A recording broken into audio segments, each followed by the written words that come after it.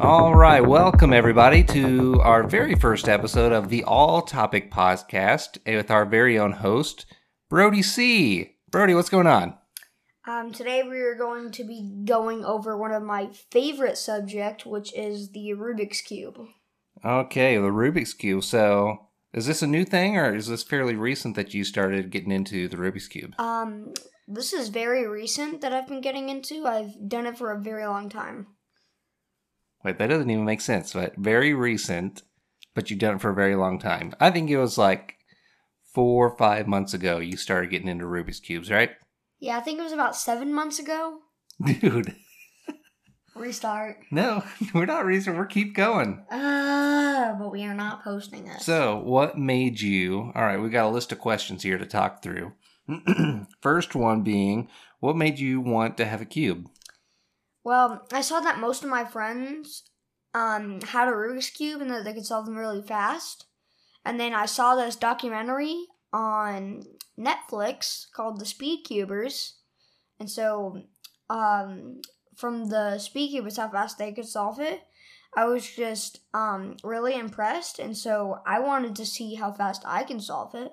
So when I got my first Rubik's Cube for my birthday, I started just like messing around with it.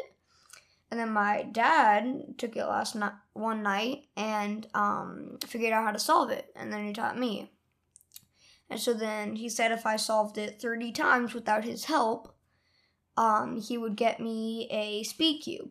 And so I did it 30 times and I got this D-Fantix Rubik's Cube. And so I had a lot of fun with it, and so my baby brother broke it. Now, hey, real quick, let's point of clarity here. What is the difference between a normal Rubik's Cube and a Speed Cube? Well, the difference between them is that a normal Rubik's Cube isn't really that fast because the pieces are more put together and they're like not magnetic. But if you loosen them a bunch, they'd have good corner cutting. So like if you did so you bring the left side up, then you turn the up, then you go up, just turn the top side of it, and kept doing that over and over, that would be called corner cutting, and you can easily tell if a cube is a Speed Cube or not, depending on its good corner cutting or bad corner cutting. I don't even know what corner cutting is, and I don't think we need to dive into it either. So, all right, so give us a little bit of background here. Who made the Rubik's Cube, or where did it come from? Well, the person who made it was named Rubik, and he was the first one who made the Rubik's Cube. When he started selling it at first, he didn't really make a lot of money because, puzzles are hard and difficult. So people weren't really interested until they found out that it was a moving cube puzzle. And so then he started making a lot of money off of the puzzle, and then other people started selling their own kinds of cubes, which were different brands, and they were faster and speedier. And then the Rubik's Cube became...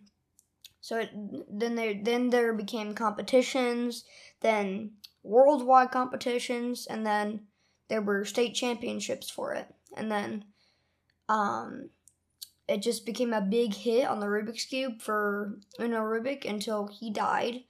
But Rubik's Cubes are still made today by different companies, and I guess that some people took over the business of Erno Rubik, and that's why there are still Rubik's Cubes sold. Oh, nice.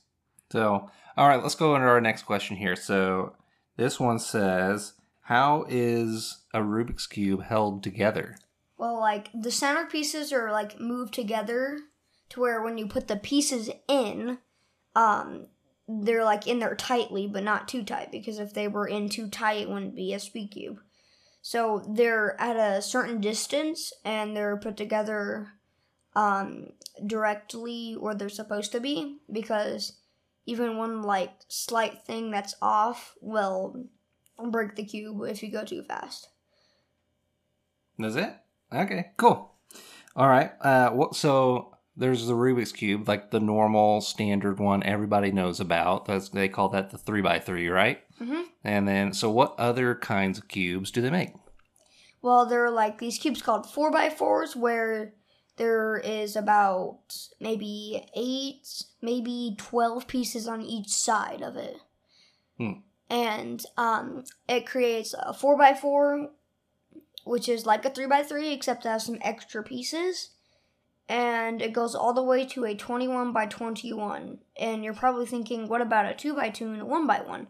Well, those also exist, but the 3x3 is the main liked one because of how fast people can solve it, because it's very easy because it only has at least 21 pieces on it.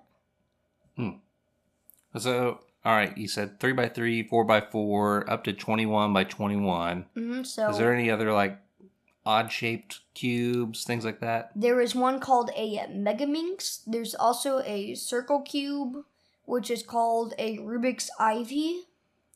You can look that up on Safari. Or Google. Or Google. And there's also another one called a gear cube, which is basically like a 3x3 Rubik's Cube, except the pieces are gears. And so when you turn it, it'll turn the gears. Nice. All right. Last thing here, we've got, we'll close things out here for episode 1, is give us some nice fun facts that you know related to Rubik's Cubes. Some of them are finger tricks. The most used one by speedcubers is the one where they use their ring finger to turn the bottom of it. Well, hey, real quick, what is a finger trick? A finger trick is like something like that'll help you on the cube. So like there's something called the middle flick. You'll take your ring finger and you can move the middle piece. I mean the middle center piece with some other pieces on it that are on the cube, and that's called a finger trick. Nice. What's you got a couple other fun facts listed here. What are those? Yusheng Du, which is one of the speedcubers in the world, he holds the world record for the 3x3 at 3.57 seconds. Nice. Can you do? Tell everyone how quick can you do 3x3 Rubik's Cube? At least under 50 seconds. Yeah. What's your average? You just did a competition here recently. What was your average in the competition? 56 seconds. Nice. And this was just a local one here in our little town. Do you remember how fast the first place person got it? He was getting his solves at least under 20 seconds, which would be like 16, 17 seconds. That's like legit speed cubing there, isn't it? Mm-hmm. He still has a few more years and months to go till he solves it like under 8 seconds. Yeah. At what point do you consider yourself like a professional speed cuber? What do you think? I consider myself at like a wizard, but like the final part of it is a Rubik's whiz. That's the official term. You're a Rubik's whiz. Yeah, it means like you can like solve it under 8 seconds or less. Nice. Oh. Now you got one more. What's this last one? Well, some other in the world record is that Max Park, who's an autistic kid, was the very first one who would actually hold the world record. There was someone else who had the same record as him, but Max Park got a few milliseconds under it, so he held the world record. Then Felix Zemdegs came in and made it 4 seconds. Then Yusheng Du came and made it 3 seconds. Now we talked just a second ago about you doing a competition, but what about other competitions throughout the world? How's that work? So they'll have like normal ones at someone's house, and then they'll like tell like the WCA, which is the World Cubing Association. They'll bring those cubers up to like the tournament, and then there's the championships, and then whoever wins the championships is the winner of that championship, and then there will be other ones that are held. Nice. All right, so is that that? I think we covered everything in here, right? Don't you think? Mm-hmm. Yeah. Okay, well, this is our end of episode 1 of the All Topic Podcast with Brody C. We'll see you again here next time with whatever topic Brody wants to talk about.